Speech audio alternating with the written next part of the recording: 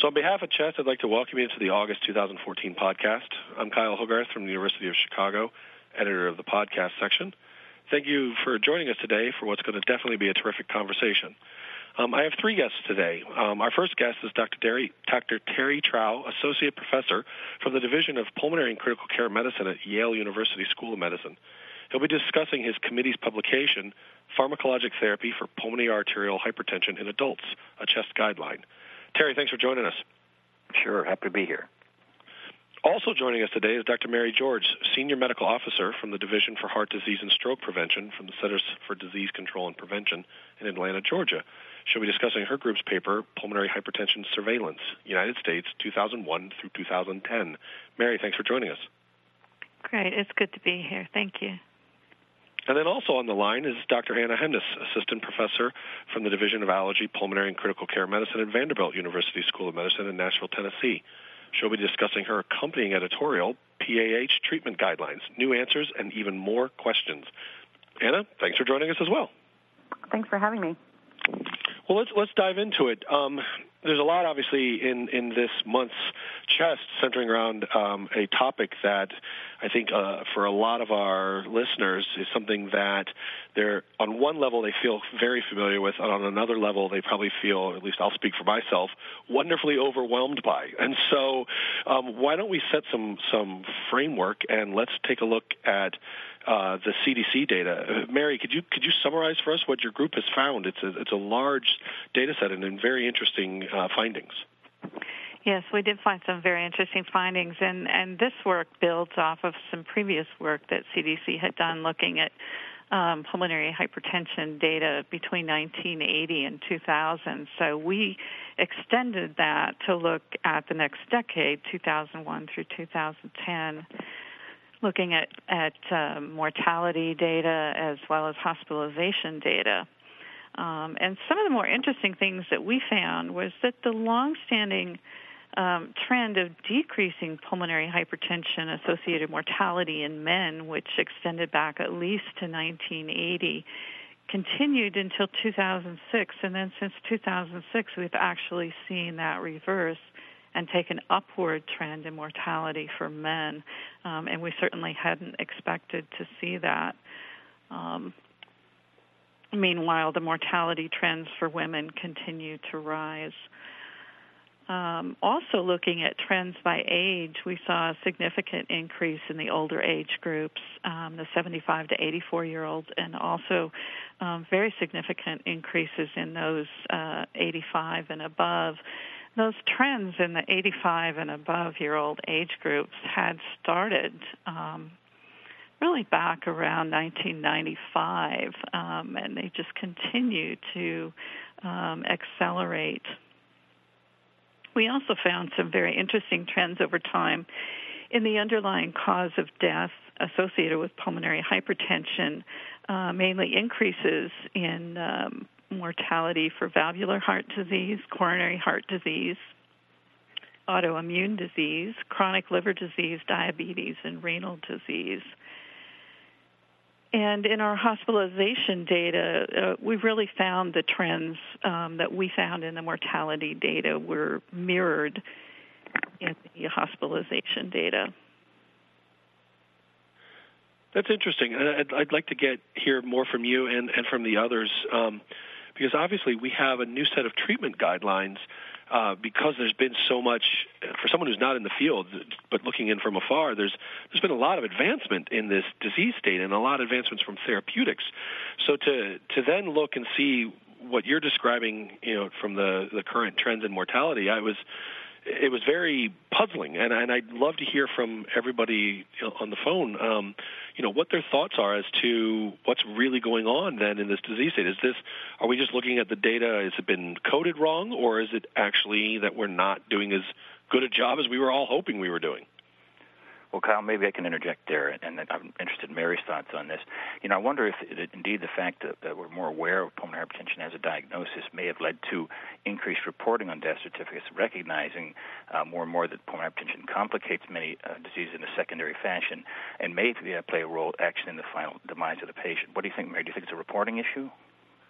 Well, I think it may be, as you said, there may be more attention towards making the diagnosis as well as possibly recording that as a secondary condition. I will say that we did see a couple of very interesting findings, more on the positive side to report, and that was the very significant decrease in mortality from pulmonary hypertension associated with COPD. As well as significant decreases in the congenital and perinatal associated conditions and mortality in the very young age groups. I suspect, too, Mary, that some of the mortality data that you're seeing in patients 85 and older may be because, of course, they're living long enough to have sequelae from their pulmonary hypertension, and people are now recognizing it more, especially in the setting of what I think is a growing epidemic of diastolic heart failure. Yeah, I would really echo what Terry said. I think when I looked at these data, I thought they were really provocative and clearly show that there is an increasing trend towards higher mortality, particularly in the elderly. But I wonder a lot about exactly what the underlying diagnosis is in these patients. And certainly, I think we as physicians use pulmonary hypertension a little bit loosely. And if we're more particular with our nomenclature and talk, about the NICE classification scheme from 2013, you might be a little bit more granular and able to call patients as, group 1 or pulmonary arterial hypertension versus the non-group 1 causes. And I think the looseness in our vocabulary may be reflected in the ICD-9 codes and death codes that were used. So that's one thing, is that I'm not really sure that these deaths are from pulmonary arterial hypertension. There have been recent publications that suggest that pulmonary arterial hypertension is pretty rare in patients who are as old as some of the patients who are driving the data here. And then my second thought was that it was particularly interesting was the era that you chose to study, and I think partly it's a follow-up to the last one, but the other thing is that oral therapy was introduced for PAH in 2002, and with relatively well-tolerated, simple oral therapy, perhaps we're treating it more. And whether we're treating PAH or not is another question, but we're certainly treating it more, and there's more awareness and desire to make a diagnosis of pulmonary hypertension than there had been in prior years. So I think there may be sort of differences in how we're reporting it. Well, and I wonder. Go ahead, Mary. I was just going to say that there's clearly a disconnect between the classification scheme and the ICD coding scheme. So, we clearly recognize that it's very hard to make sense of the two together. It would be really nice if they paralleled each other more. That was my sense. Does anyone think that some of these? Does anyone think that some of these deaths are potentially going back to, I think, Anna, what you just said, that the vocabulary is used relatively loosely as opposed to very specific classifications of pulmonary hypertension versus pulmonary arterial hypertension versus other forms. Mm-hmm. And I wonder then, is there any thought that some of the drugs, because oral therapy is so easy and so available and so easy to tolerate in general, et cetera, do we think at all that is there a negative effect when it's being used in the wrong group? And because people are more aware of pulmonary hypertension, it is making it on the death certificate. But I'll throw out there, does anyone think that indirectly we are actually harming these patients because we're actually treating the wrong patient group? Well, I'll comment on that, Kyle. I mean, certainly there have been reports of attempts to use pH-specific therapies in forms of pH that have not shown benefit, specifically COPD, for example. There were 5 studies now that have suggested a negative effect in that subgroup of patients, and nothing in the diastolic heart failure subgroup of WHO Group 2 patients has really shown success, and particularly for the RELAX trial just published last year suggested PD-5 inhibitors weren't helpful as many had hoped they would be. And so I think there's a possibility that the drugs could have been compounding or aggravating problems if they were being used in the wrong context. So, for example, maybe increasing the tendency towards pulmonary vascular congestion and congestive heart failure in patients with left-side diastolic heart failure. What do we think also along the way, Mary, during the collection of the data, the ICD-9, and there were changes in coding. How much do you think that had an effect on this, as well as the additional factors that everyone's brought up? I think in terms of the overall mortality, which is what we looked at multiple cause and tried to separate out when pulmonary hypertension was the underlying cause versus when it was reported as a multiple cause of death.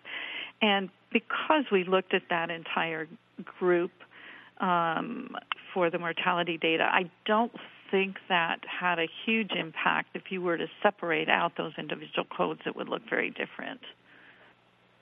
Okay. With this in mind, with obviously a lot going on, and as we postulate that, some of the reasons we think there's a potential increase in the death rate is related to just more awareness. This is obviously on one level a very easy question, but Terry, could you take us through what was the impetus to say we need a set of guidelines now for the management, or an update of the guidelines for PAH? I think it's probably obvious, but I'd like to be able to set the stage for you as to what, because we all know guidelines represent lots of hours, lots of meetings, lots of time. Well, that's certainly true, and we labored quite hard to try to get this right, and I think we've done a good job, but we were struck ourselves by the limitations that we have in terms of good, solid research to base our recommendations on. We try to be very rigorous in our review of the literature and look very carefully and circumscriptly at what we have to go on. And, of course, the impetus for doing this was to help clinicians in the front lines kind of have some semblance of structure for how to approach a patient when a diagnosis of pulmonary hypertension is found on an echocardiogram and subsequently defined by right heart catheterization. And we felt that many caregivers on the front lines might be a little overwhelmed. We certainly have had a growth of available therapies in the last 15 years that's quite unprecedented, and we now have a number of 12 different treatment options available to us. So we know that the average person doesn't make this their career or make this their life, could easily get a little bit overwhelmed. One of the things the guideline, I think, emphasizes, and I think, Anna, you pointed this out in your editorial, is it's really important to kind of know your comfort zone and indeed get patients to centers of expertise in pulmonary hypertension, especially if more complicated therapies are going to be necessary in the form of infused parenteral prostanoid therapy, and certainly even with oral therapies to make sure that you're up to speed if you're going to be using them on how to escalate and use combination therapy if patients aren't hitting certain desirable treatment marks. So we emphasize that, I hope, in the guidelines, and hopefully people will hear that message. And then we decided the best way to approach this is kind of how we all approach it as experts in the field of pulmonary hypertension, which is to take a look at not only the context of the category of PH, but also the functional class of the patient. And we use that as the skeleton to start our discussion, functional class 1, 2, 3, and 4.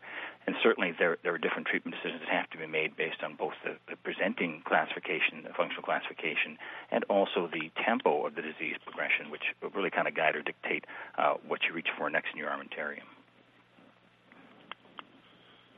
Anna, what do you think?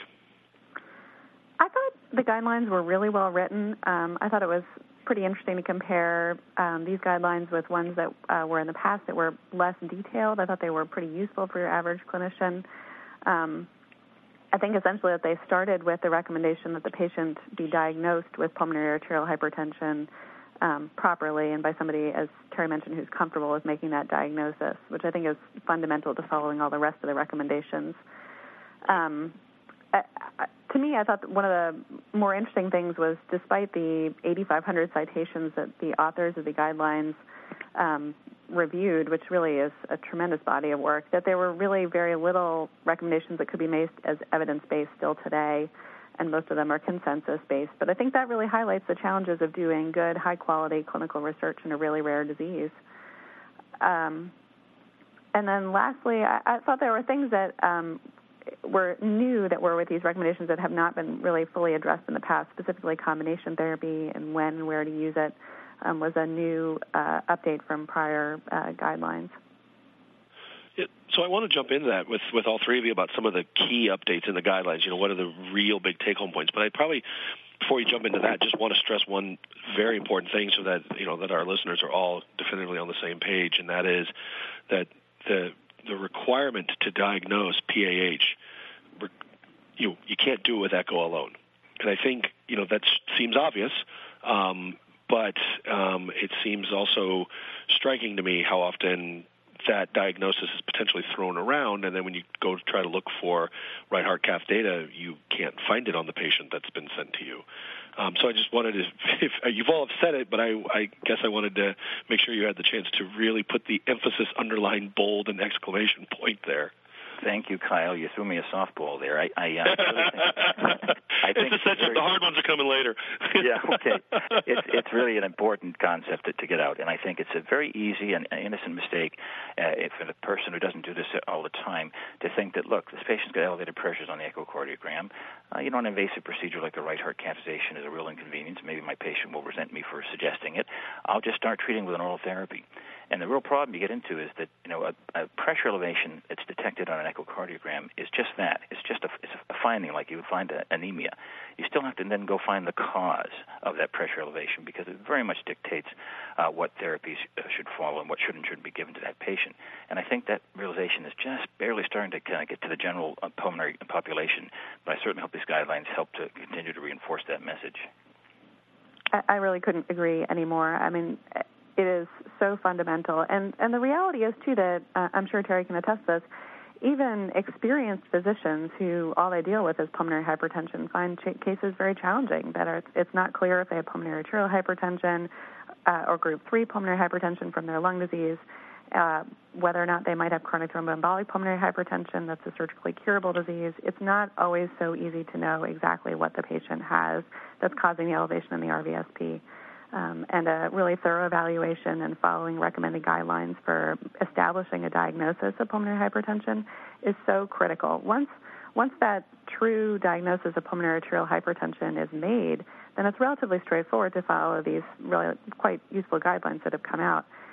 But applying those guidelines to the other groups of pulmonary hypertension, patients with pulmonary hypertension from IPF, is really not appropriate, and also can set up a completely unreasonable set of expectations for how effective therapy is going to be for the patient and the treater. Yeah, agreed, Anna. And, it gets even dicier, even if you think you know what you're doing in this field. We often have patients that will come to us, and at least at first blush, a snapshot picture of their right heart hemodynamics, right cath hemodynamics, would suggest they meet the WHO criteria for a true WHO Group 1 PH patient. Then you kind of start looking closer and say they have scleroderma, and the left side of their heart doesn't look exactly normal in the echo. Maybe there's some diastolic issues. So then you give them a little fluid because before they come in, they'd been on their diuretic. And lo and behold, their wedge pressure goes from a normal value of 10 to 25 with 500 cc's of saline infusion, rapid infusion. So it gets very tricky, and then certainly making treatment decisions is very difficult, but you have to have all the data to make the right ones in terms of how to manage a patient like that. Well, and I think, Bobby wanted to make 2 points off of this then. I mean, one, I wonder from Mary's perspective, when we go back and, again, we explore the rise in mortality, do we think because a lot of people that are carrying some level of a soft diagnosis of pulmonary hypertension are because they never actually went through the true diagnosis of pulmonary arterial hypertension, and that maybe the trend that we had originally been seeing, you could actually might still be existing, that we still might be doing a better job, but that our data got corrupted by the soft diagnosis that still gets made pretty frequently. Right. That can certainly be true. And, we're looking at mortality data. And so we rely on those causes of diagnosis on mortality data. But oftentimes there could be a variety of different types of persons who are filling out the death certificate. So there's certainly a lot of different points along the way where things could be a little different than what we see when we look at the mortality data. And this is where it's really helpful to have the clinicians comment on this. So before we came online and began the podcast, we had all been talking a little bit. And Mary, you had a really good question that you wanted to pose to our colleagues here. Would you mind asking them? Sure. One of the things that we saw in our data was that approximately half the patients were over the age of 75, and I was curious to know whether that's reflected in your clinical practice. Well, Mary, I think that's... I can address that first, Mary, and then we'll see what Anna has to say. But I think that in general, the age of our patients with true Group 1 PH has gotten older, and the current epidemiology study would support that it's a little older than it was back in the 1980s when the NIH registry looked at this data. I'm not sure why that is, but certainly we don't usually see patients with true idiopathic PAH or WHO Group 1 PAH that often in the older age group. And I suspect that data is reflecting more contributions from WHO Group 2 status, pulmonary venous hypertension from diastolic dysfunction, or other comorbidities that are causing PAH without necessarily causing true idiopathic PAH. Yeah, I completely agree with Terry. I think it's a really interesting question, and I think that was probably the most important and telling finding from your manuscript was that the patients that are diagnosed with pulmonary hypertension and that are seen by practitioners and that unfortunately are dying also are now aging. And it's really critical to make the correct diagnosis. We and others have published that pulmonary arterial hypertension, WHO Group 1 pulmonary hypertension, is rare in patients who are over the age of 65. And like Terry said, more commonly it's made up of Group 2, Group 3, occasionally Group 4, and especially idiopathic pulmonary arterial hypertension is very, very rare in this older population. So I think it really hammers home the importance of making the correct diagnosis in that population. And that would also probably explain why we saw some increases in the comorbidities as well. Right. Yeah, I agree. Terrific. So, Terry, the guidelines. There's a lot in there, and it's a very large body of work. And again, congratulations to you and the whole committee. Was wondering if you could, for our listeners, take us through what were the really key points, or maybe also equally important, what represents major changes? What are some of the big shifts in that you'd say are in these guidelines that might represent a change in how someone would practice, starting tomorrow? Sure. Well, first of all, I'd like to point out what's not different in these guidelines, which I hope has been a consistent message we've given to practitioners through the series of guidelines offered through the ACCP, which is that, as Anna just pointed out, it's terribly important not to diagnose PH, but rather to diagnose the cause of PH. That is to say, properly classify the cause or etiology of the pulmonary hypertension that's being seen on an echocardiogram. And, of course, this requires a right heart catheterization. I think it's very important to, again, point out to our listeners that it's crucial to do a proper right heart catheterization to define which WHO group these patients belong to, because the therapeutic strategy will change dramatically. And it's also important the guidelines emphasize that we don't use pH-specific therapies in WHO Group 2 and 3 patients, which is a common tendency and a temptation, but one that has not been borne out by evidence-based literature that to be a good idea. So that's important for those things. It's not different about the guidelines. Now, in terms of things that may be different in these guidelines, I think this body of work was really attempted to help practitioners kind of stratify what they would do based on the functional class of the patient. And we all know that we tend to look at the WHO functional class 1, 2, 3, or 4 and define what therapies might be appropriate based on their functional status. And also the tempo of the disease. Very important that a patient who's, for example, a WHO Group 3 patient who's had a very rapid progression of symptoms, high BNP levels, maybe pericardial effusion beginning, those things would really dictate a patient we want to be more aggressive in, and I think the guidelines help emphasize that.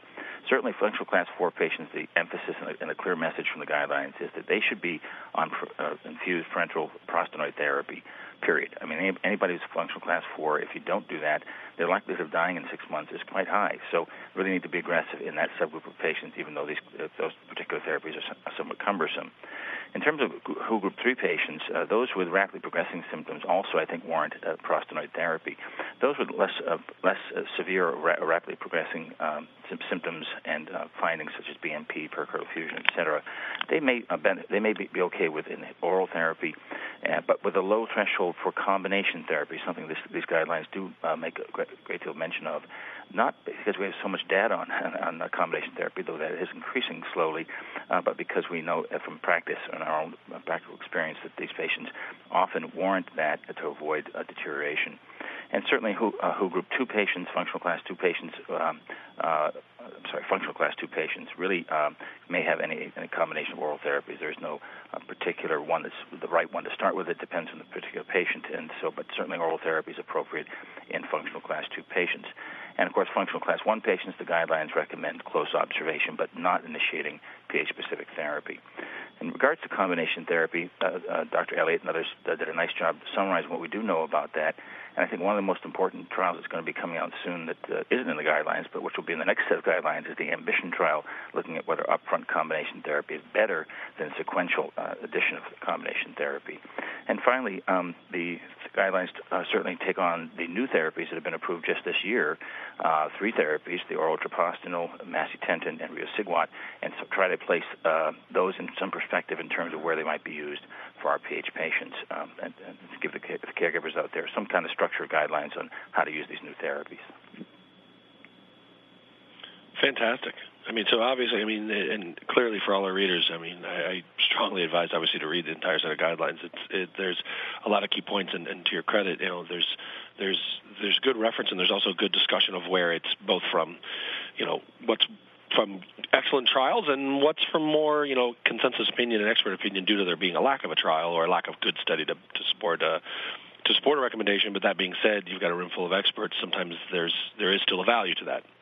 Well, I think that's really important. I think Anna made mention of this in her editorial, that we really, it's kind of disappointing how little evidence base we have in this field, that there are 9 or 10 studies we could really rest on in terms of strong evidence-based guidelines.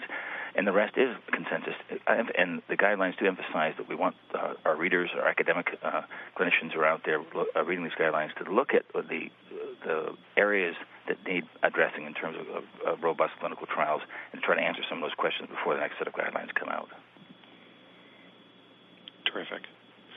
Well, we've been talking for a while. Let me. I usually always try to wrap things up by making sure that you know, that everybody got the points across that they were hoping to get across, or that there wasn't some key thing you're like, gosh, I hope that guy would ask me this question, and he never did.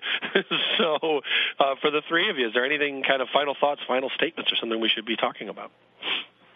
Well, why don't you go first, Terry? Yeah, I'm going to work my way down the order here. No worries. I just want to emphasize to the listeners that, again, this may be a bit redundant, but it's very important that they understand that a right heart catheterization is crucial in the proper evaluation of patients presenting with elevated pressures on an echocardiogram, and that they shouldn't be hesitant to do that, and that will guide a proper therapy.